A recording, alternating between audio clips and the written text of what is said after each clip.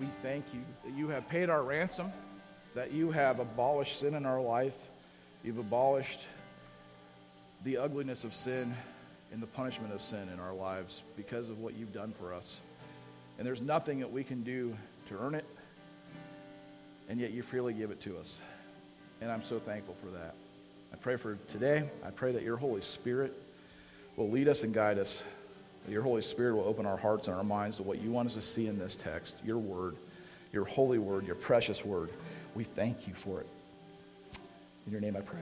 Amen. You may be seated. How's everybody doing this morning? We have sunshine, and it almost feels like a heat wave compared to last couple of days. So, very, very nice day out there. If you've been tracking with us, you know we're in Romans. And if you want to open up to Romans, we're going to be in chapter 3. And I'm going to go ahead and read 1 through 8. We're going to examine that a little bit and then head into verse 20. Excuse me. Can't hardly speak this morning. So let me go ahead and read 1 through 8, and then we'll take a look at this. Chapter 3, verse 1, starting in verse 1. What advantage then is there being a Jew, or what value is there in circumcision? Much in every way. First of all, they have been entrusted with the very words of God. What if some do not have faith? Will their lack of faith nullify God's faithfulness? Not at all. Let God be true, and every man a liar, as is written. So that you may be proved right when you speak, and prevail when you judge. But if our unrighteousness brings God's righteousness more clearly, what shall we say? That God is unjust in bringing his wrath on us? I am using a human argument. Certainly not. If that were so, how could God judge the world? Someone might argue, if my falsehood enhances God's truthfulness, so increases his glory. Why am I still condemned as a sinner? Why not say, as are being slanderously reported, are saying, and as some claim that let us do evil, that good may result. Their condemnation is deserved. If you've been tracking with us, if we go back a little bit, the last 3 weeks, I think Taylor talked about God's wrath towards the Gentiles. And then I believe that Brad spoke about the moralists, or people that thought they were righteous in their own right, that they had it all together. And then last week, we saw Matt Beachy share about the Jewish people. And each one of these things that Paul lays out is saying that, man, every section of human beings, no matter how you slice it up, you can categorize them, you can put them in a race, whatever. Everybody has fallen short of God. Everyone is under sin. Everyone is messed up, if you will. All right? And so Romans 3, he picks it up here. And this is kind of like Paul's little bit of a Q&A. I just want to make some observations here. It seems that and no matter who you are, even when Jesus was here on earth, Jesus was perfect. And he had people that objected to his teachings, correct? He had people that actually went after him, that slandered him, that tried to twist his words. And this is the same thing for Paul. We see here Paul has these guys that are going after him. They make objections, if you will, for some of Paul's teaching. And some of them are just misunderstandings, I believe, but a lot of them are just downright lies. And they actually are going after Paul and slandering his name. And we'll see this here. So what's very intriguing about this is Paul kind of lays out this Q&A period in this section here, 1 through 8. And if you make some observations here, all the odd verses, there's 2 questions that he poses.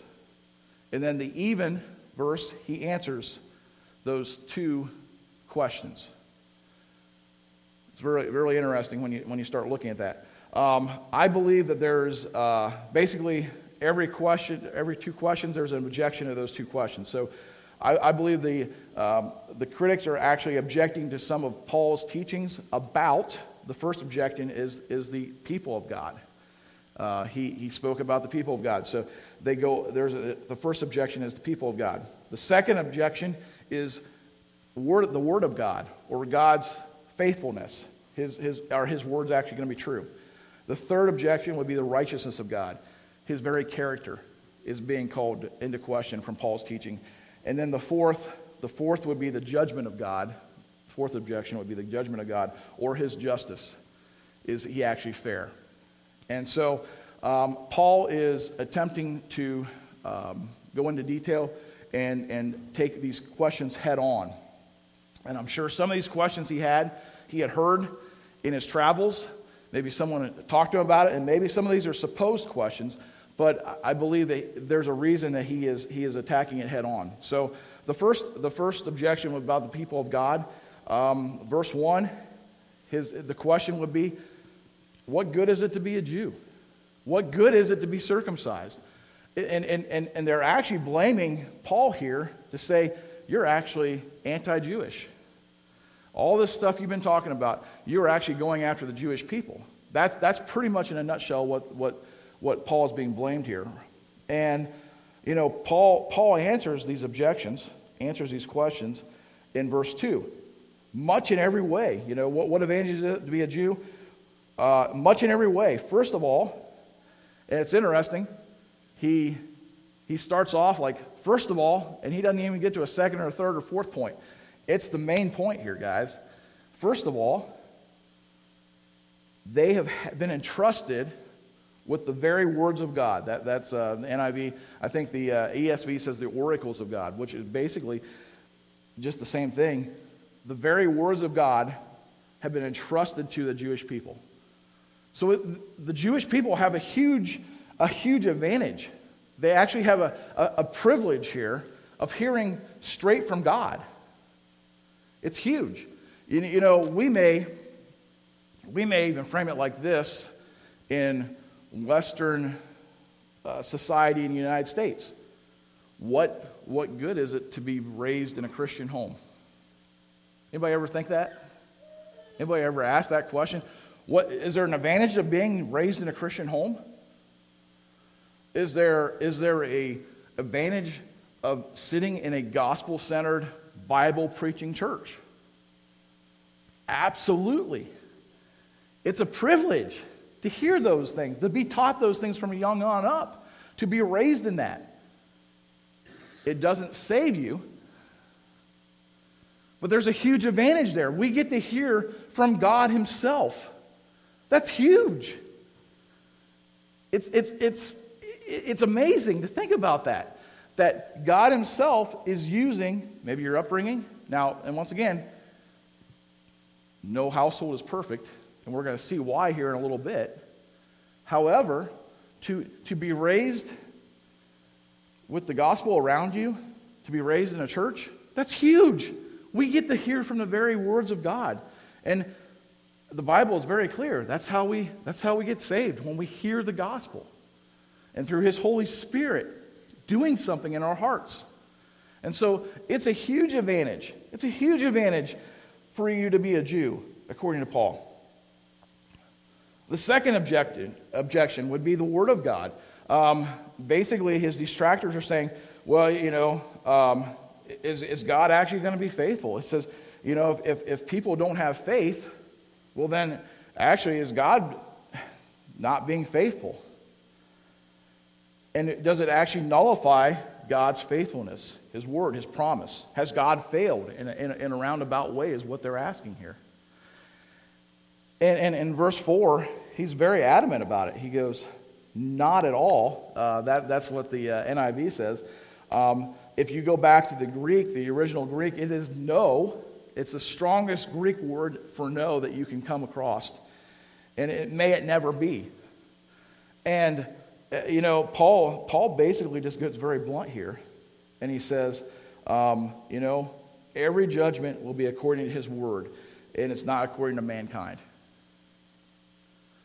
And a lot of times we want to put God into our parameters, and we want to make him like us, or we want to put our what we think is fair into this, and it is absolutely, positively doesn't matter what we say, it's what God says. What matters is what God says, not what the world says. God's standard is the standard. God's word is truth and it's reality. And we can try to turn it, we can try to twist it in our humanness, but it is absolutely 100%. God is completely in control of this, and his judgment will be just. The third objection would be the righteousness of God. And we see this in verse 5.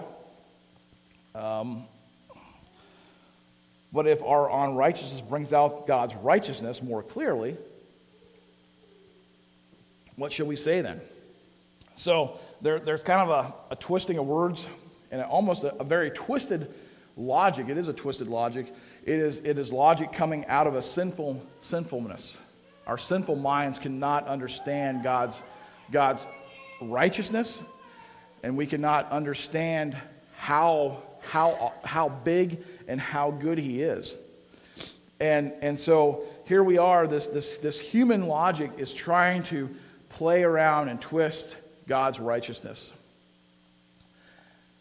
And once again, we see in verse 6, NIV says, certainly not. Once again, if you go back to the Greek, it is the same no. This is total nonsense.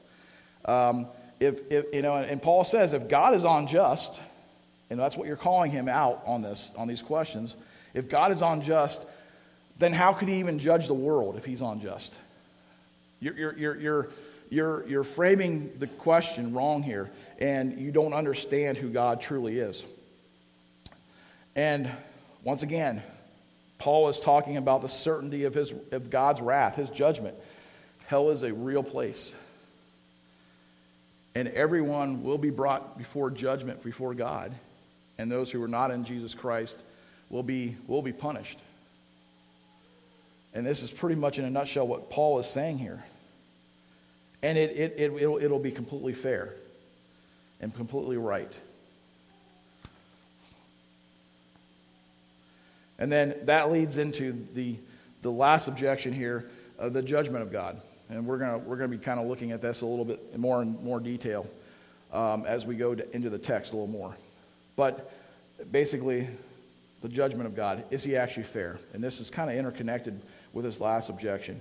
But, once again, we see here where people are actually just completely twisting Paul's words and completely twisting the character of God in that. And so basically they're saying, if I lie or I sin, shouldn't it enhance God's truth? Should it enhance God's goodness? We see Paul later in Romans address this. As we sin, should we sin all the more so grace abounds in our lives? Absolutely not. Absolutely not. And, so there's this twisted, once again, logic and false claims. And Paul actually says this in verse 8. Why not say, as we are being basically lied about? So these rumors, outright lies, slandering of the teacher, saying that the teacher is falsely teaching these things about God. They are just going after Paul's sound doctrine. And Paul just pretty much at this point has pretty much enough of it, and he says, their condemnation is going to be deserved as they're teaching these things, as they are reporting falsely about me. They're going to be condemned, and it's going to be rightly condemned in this. And that's where he kind of just stops it right there for this Q&A time. And I really want to spend the bulk of our time in verse 9 through 20. And let me go ahead and read that. What shall we conclude then? Are we any better? Not at all. We have already made this charge, that the Jew and Gentile alike are under sin, as is written. There is no one righteous, not even one. There is no one who understands, and no one who seeks God. All have turned away. They have together became worthless. There is no one who does good, not even one. Their throats are open graves. Their tongues practice deceit. The poison of vipers is on their lips. Their mouths are full of cursing and bitterness. Their feet are swift to shed blood. Ruin and misery mark their ways, and the way of peace they do not know. There is no fear of God before their eyes.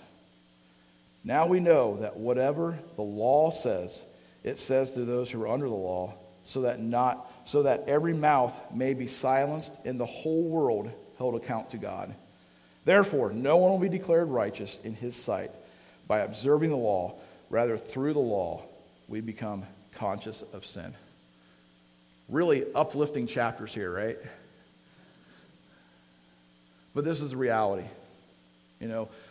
We honestly don't know the good news of the gospel until we hear the bad news of us. We can't understand salvation until we know what we're being saved from.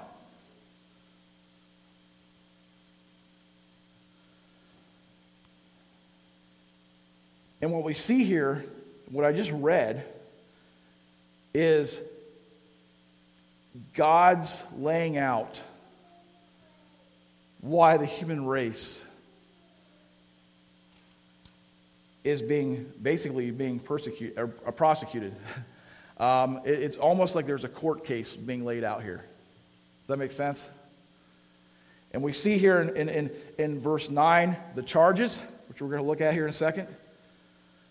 10 through 18 is the case or the evidence, and 19 through 20 is the sentence. And this is how Paul lays it out.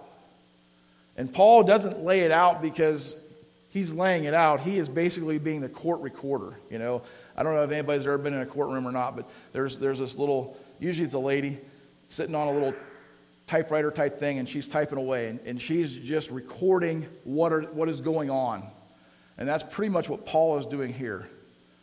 God is bringing charges to the human race.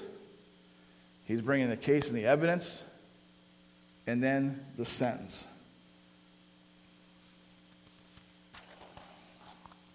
So let's look at the charges, verse 9.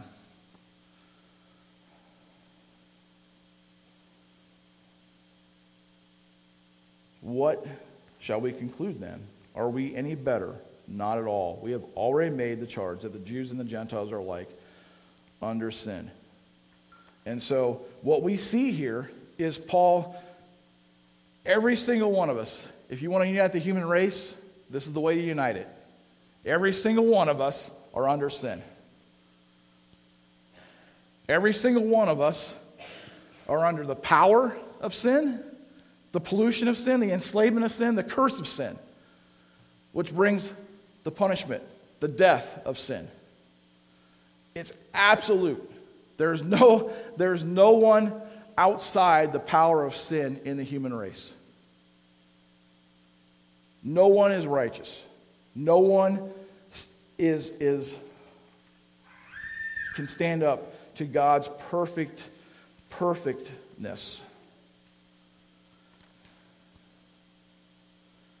And we see the charges, 10 through 18. And there's nothing new here.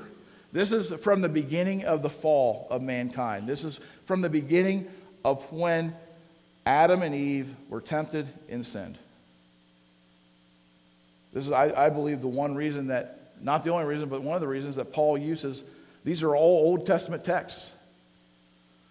These are literally out of the Old Testament from Psalms. And he's bringing a case before all of mankind that from the very beginning to now, we are all unrighteous. We have all sinned. And there is no one immune from this. In theological terms, we call it total depravity. You may have heard that. Basically, it just means radical corruption. Every single one of us is corrupted with sin from the very tip of our hair to the very tippy toes. Every single part of us is poisoned with sin. Let me put it like this. If there's a glass of water right here. If I were to take some poison and put a drop of this in, swoosh it around, anybody want to drink it? Why? Because the water itself is now poisoned. And that is how humankind is. That's what the human race has become. A couple of years ago, just before COVID set off, I was still at the nursing home as a chaplain, and I had a call from my mom, and she was very concerned. There was something wrong with my dad. And she couldn't get him out of the chair. He was sitting there, and he wasn't making any sense at all. When she called me, I was at Sycamore at the time. I jumped in my vehicle. I hightailed it up for Holmesville, and I was thinking stroke. Maybe it's a stroke or something happened to Dad. And so I ran up there, and sure enough, he was sitting in a chair. He couldn't get up. There was something absolutely wrong. Even talking to him, he could not formulate a complete sentence or anything that made sense at all. And once again, I was thinking, well, was it a stroke? What was going on? I talked through some things with him. I said, okay, we need to call the ambulance. We called the ambulance. And this is something I'd seen at the nursing home as well.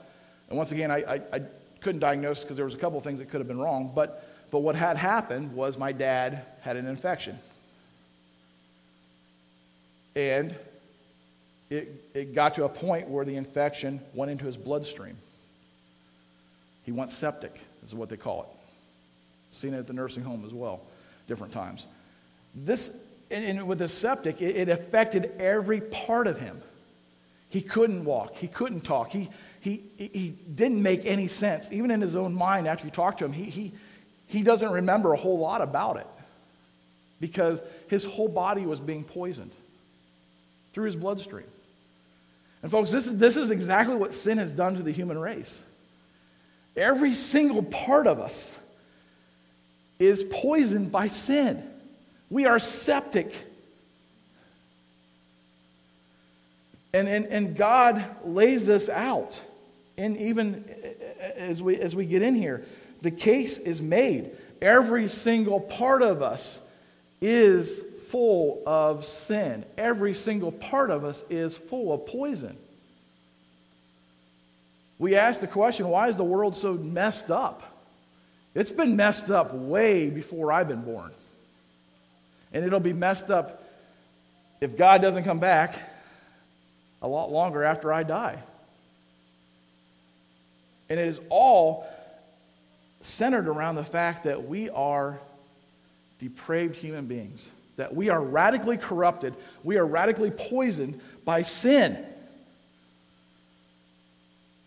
And this radical corruption of sin, just as this infection affected my dad, it affects our minds.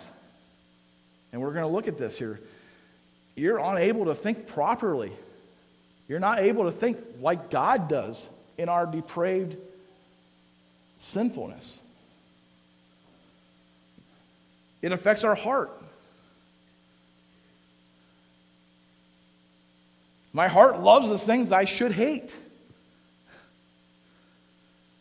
And I hate the things that I should love. In my humanness, that is who I am. And as much as I hate it, it's still there.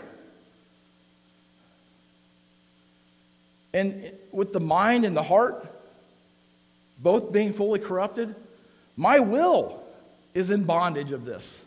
My very will to do good is corrupted. I absolutely cannot do good on my own as much as I want to. I cannot do it.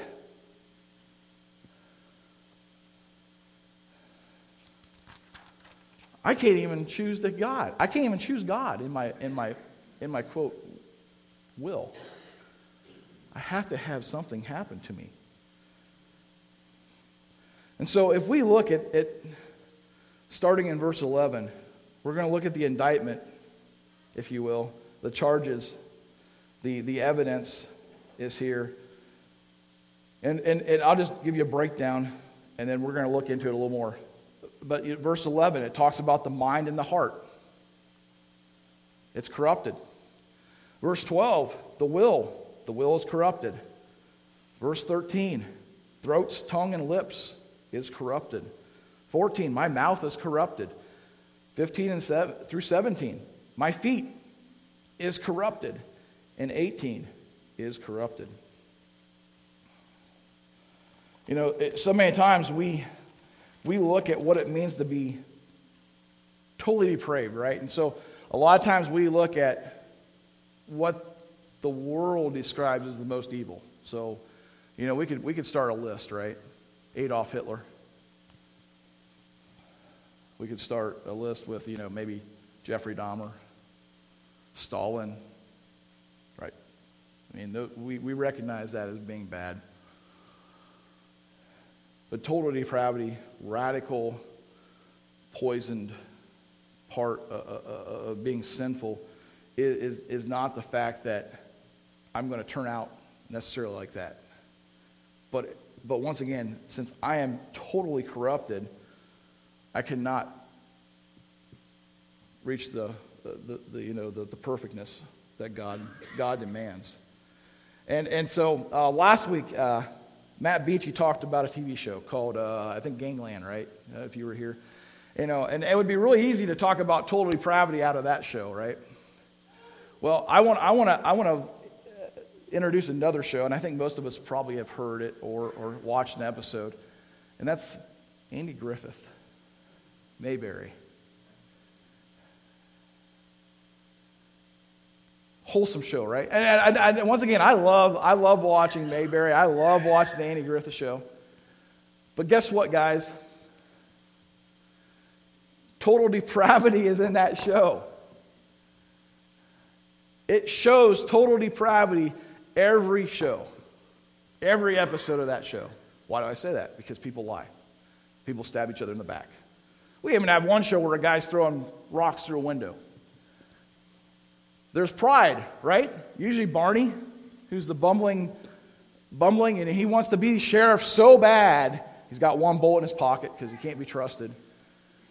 And, you know, his pride gets him in the way every time. You know, right? Mayberry is a imperfect example of what total depravity looks like. So many times we think it's the really bad things, like Adolf Hitler and the Holocaust. It is sin in our everyday lives, sin in our own lives. The things that we say that isn't that big a deal, that are a big deal. That's what total depravity looks like. We're totally corrupted.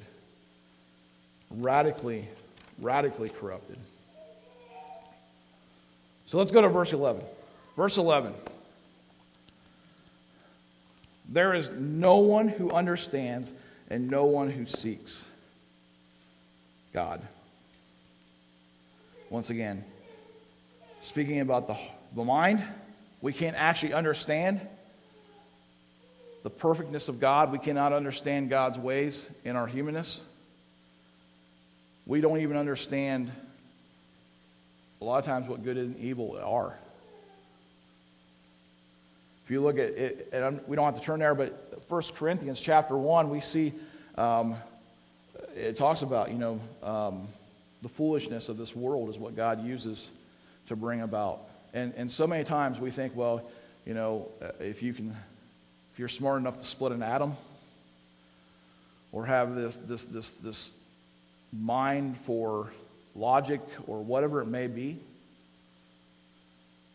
and yet how many people that go down that road and that are super smarter than myself, IQs abounding, that can't even fathom God and can't even understand who God is.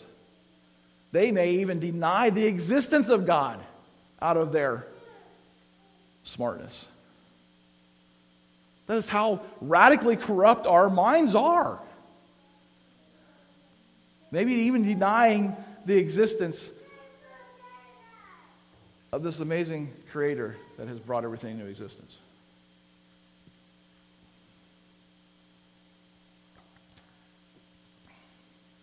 Our hearts. No one seeks God for the sake of God. And we can even see this when Jesus was here on earth in the Gospels. How many people actually sought Jesus for Jesus? Or, Jesus, my son is hurt. Jesus, I'm blind. So on and so forth. So many people did not seek Jesus for the sake of seeking Jesus, but for the sake of getting something out of him. How many of us do that for our own lives? How many times have I stood up before God and said, God, get me out of this jam. I need a miracle. I'm not seeking God for seeking God's sake. I'm seeking God to get me something or get me out of something.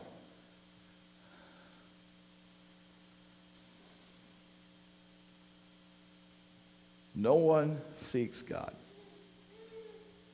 on their own. Verse 12. All have turned away. They have become worthless. There is no one who does good, not even one. Once again, speaking towards our will. We think that, and you say, I just helped the old lady across the street. Wasn't that good? It was good, on the human side, a horizon. But am I actually doing something good vertically? Our very wills have been tainted by sin. Our very wills have been radically corrupted. I keep using that term, but I think that really speaks to what we are. We are so corrupted that we don't even know how bad we are. Has anybody here been sick at one point in time? And and I've talked to people, maybe even a prolonged chronic disease like maybe cancer or maybe gallbladder, something like that, right? And they're just kind of in survival mode, right? And they're just done until they get diagnosed and get treated, and maybe they have the gallbladder taken out. And all of a sudden, they come back out of surgery, and they're like, oh my goodness, I didn't know how bad it was, right? That's how it is for the human race with sin. We really don't know how bad sin is, and it penetrates every facet of who we are.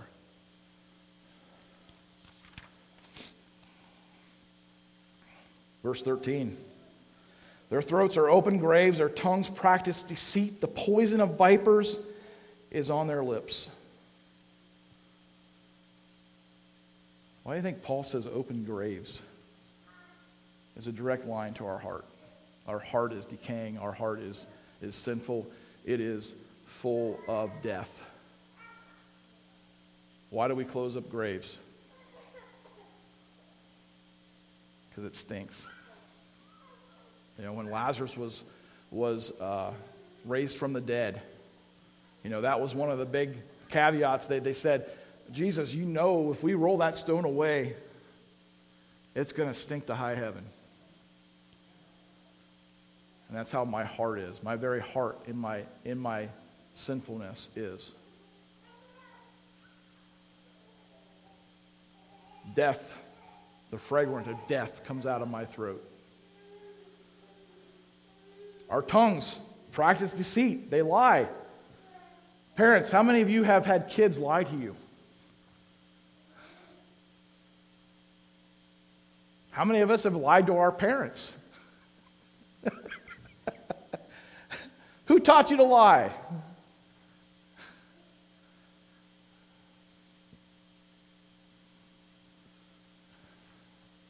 Our lips inject poison like venomous snakes. How many times have our lips got us in trouble? Verse 14, it interconnects here. Mouth. Their mouths are full of cursing and bitterness.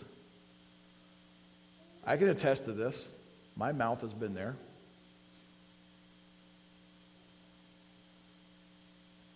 Once again, straight from our hearts. How many of you have ever said something and later you say, I can't believe I just said that?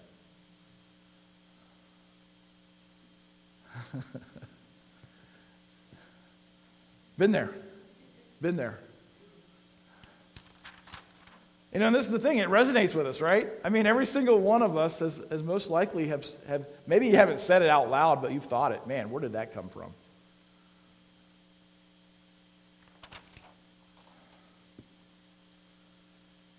In verse 15 and 17, our feet. Their feet are swift to shed blood.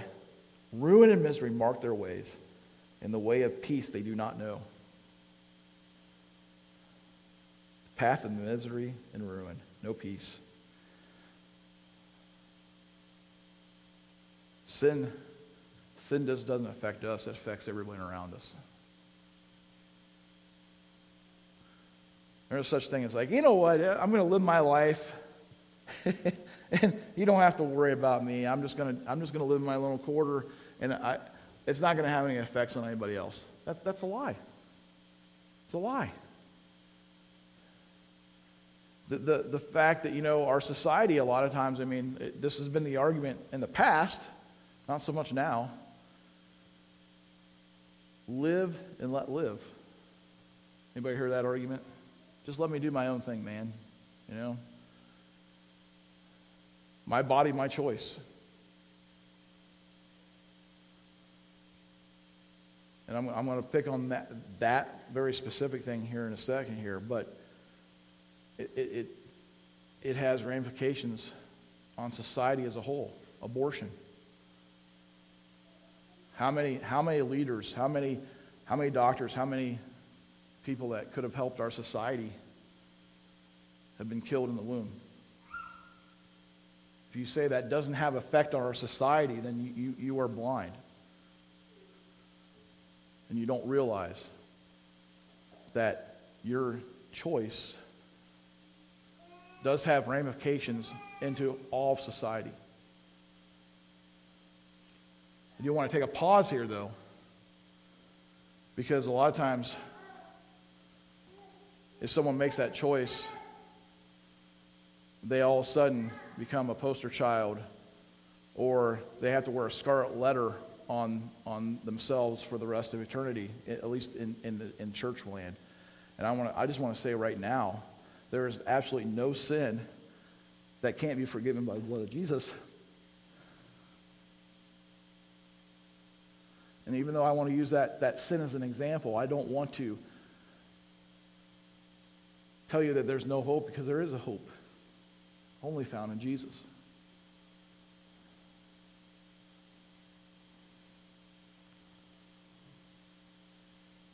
Let's take something that is a little less judged at times, and it's gossip. Right? The sin of gossip. Why do you think the Bible talks about gossip? Because it can destroy a church, it can destroy a family, it can destroy society itself. And how many of us do that? You get that juicy little tidbit that, man, did you hear about that? I got to tell somebody.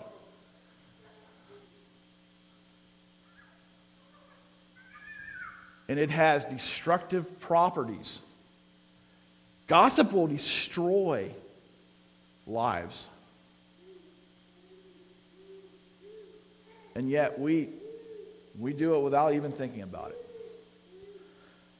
I could give you so many more list upon list of sins that not just affect my own life, but affect those all around me. And honestly, every sin does affect those around me that love me and care about me.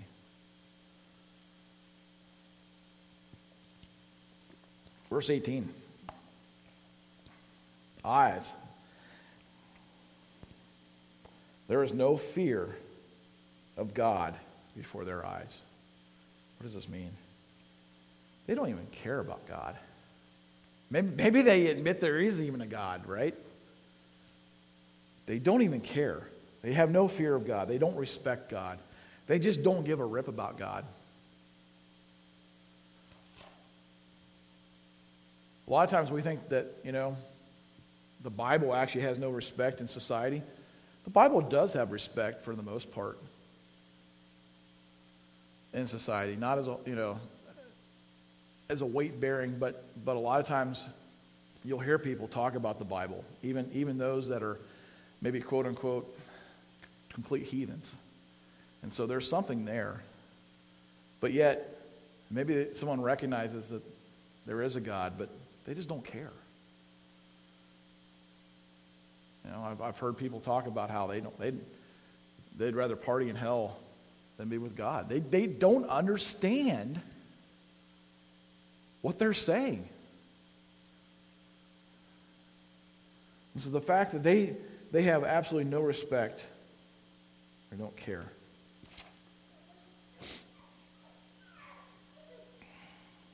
We come to verse 19 and 20. And here's the sentence. It's laid out. Now we know that whatever the law says, it says to those who are under the law. And by the way, everybody is under the law. We saw Paul spell that out earlier. The Jews had it written down in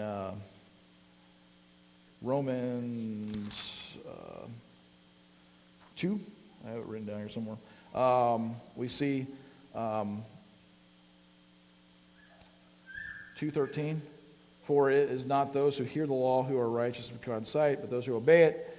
Indeed, when the Gentiles, 14, and indeed, when the Gentiles who do not have the law, but do by natural things required by the law, they are a law for themselves, even though they do not have the law. So basically, our conscience even shows that we are indicted and guilty under the law.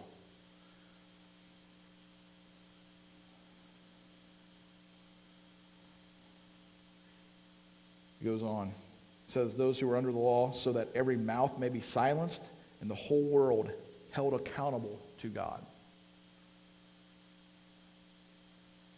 When God judges the world, there will not be any excuses.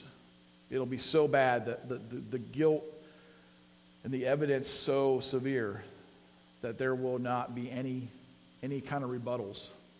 It'll be so soundingly clear to everyone.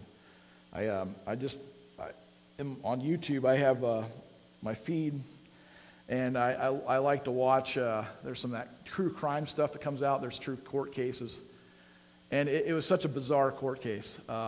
This Florida woman hires a hitman to kill her husband, and the hitman happened to be an undercover cop.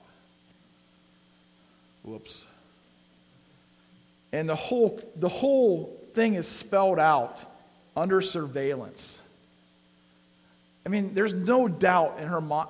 Anybody who watches that, I mean, the hitman even gives her a chance to get out. He's like, are you sure you want to do? Yes, 110%. I want my husband dead.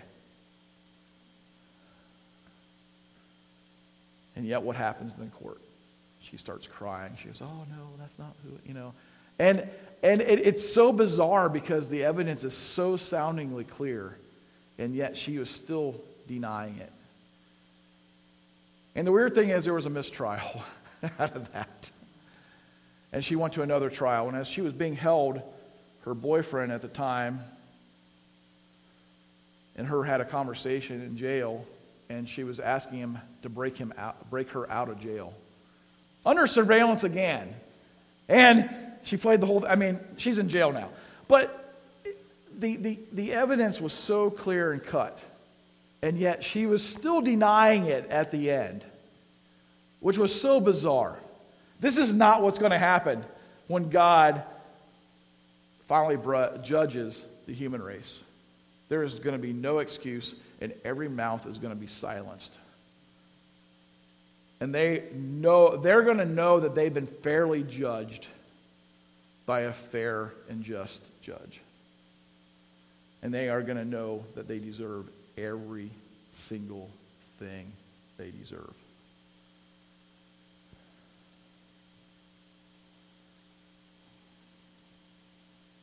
It even goes on, it says, therefore no one will be declared righteous in sight by observing the law. Rather, through the law, we become conscious of sin.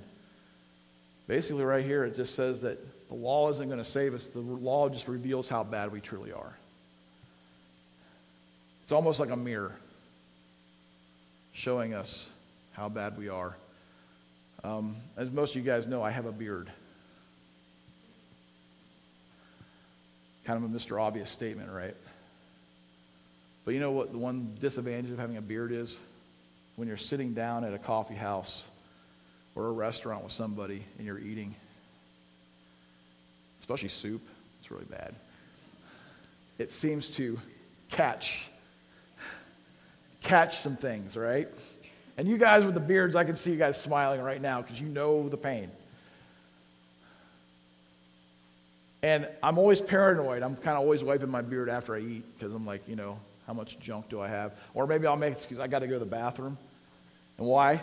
So I can go to the bathroom and I can check in the mirror to see how bad my face is. This is what the law does to us, people. The law actually reveals how much junk, how bad I am, how messed up I am.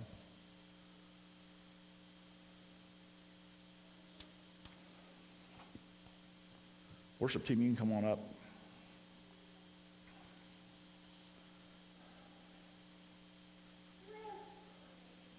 So this was the scripture that I had to preach on this week.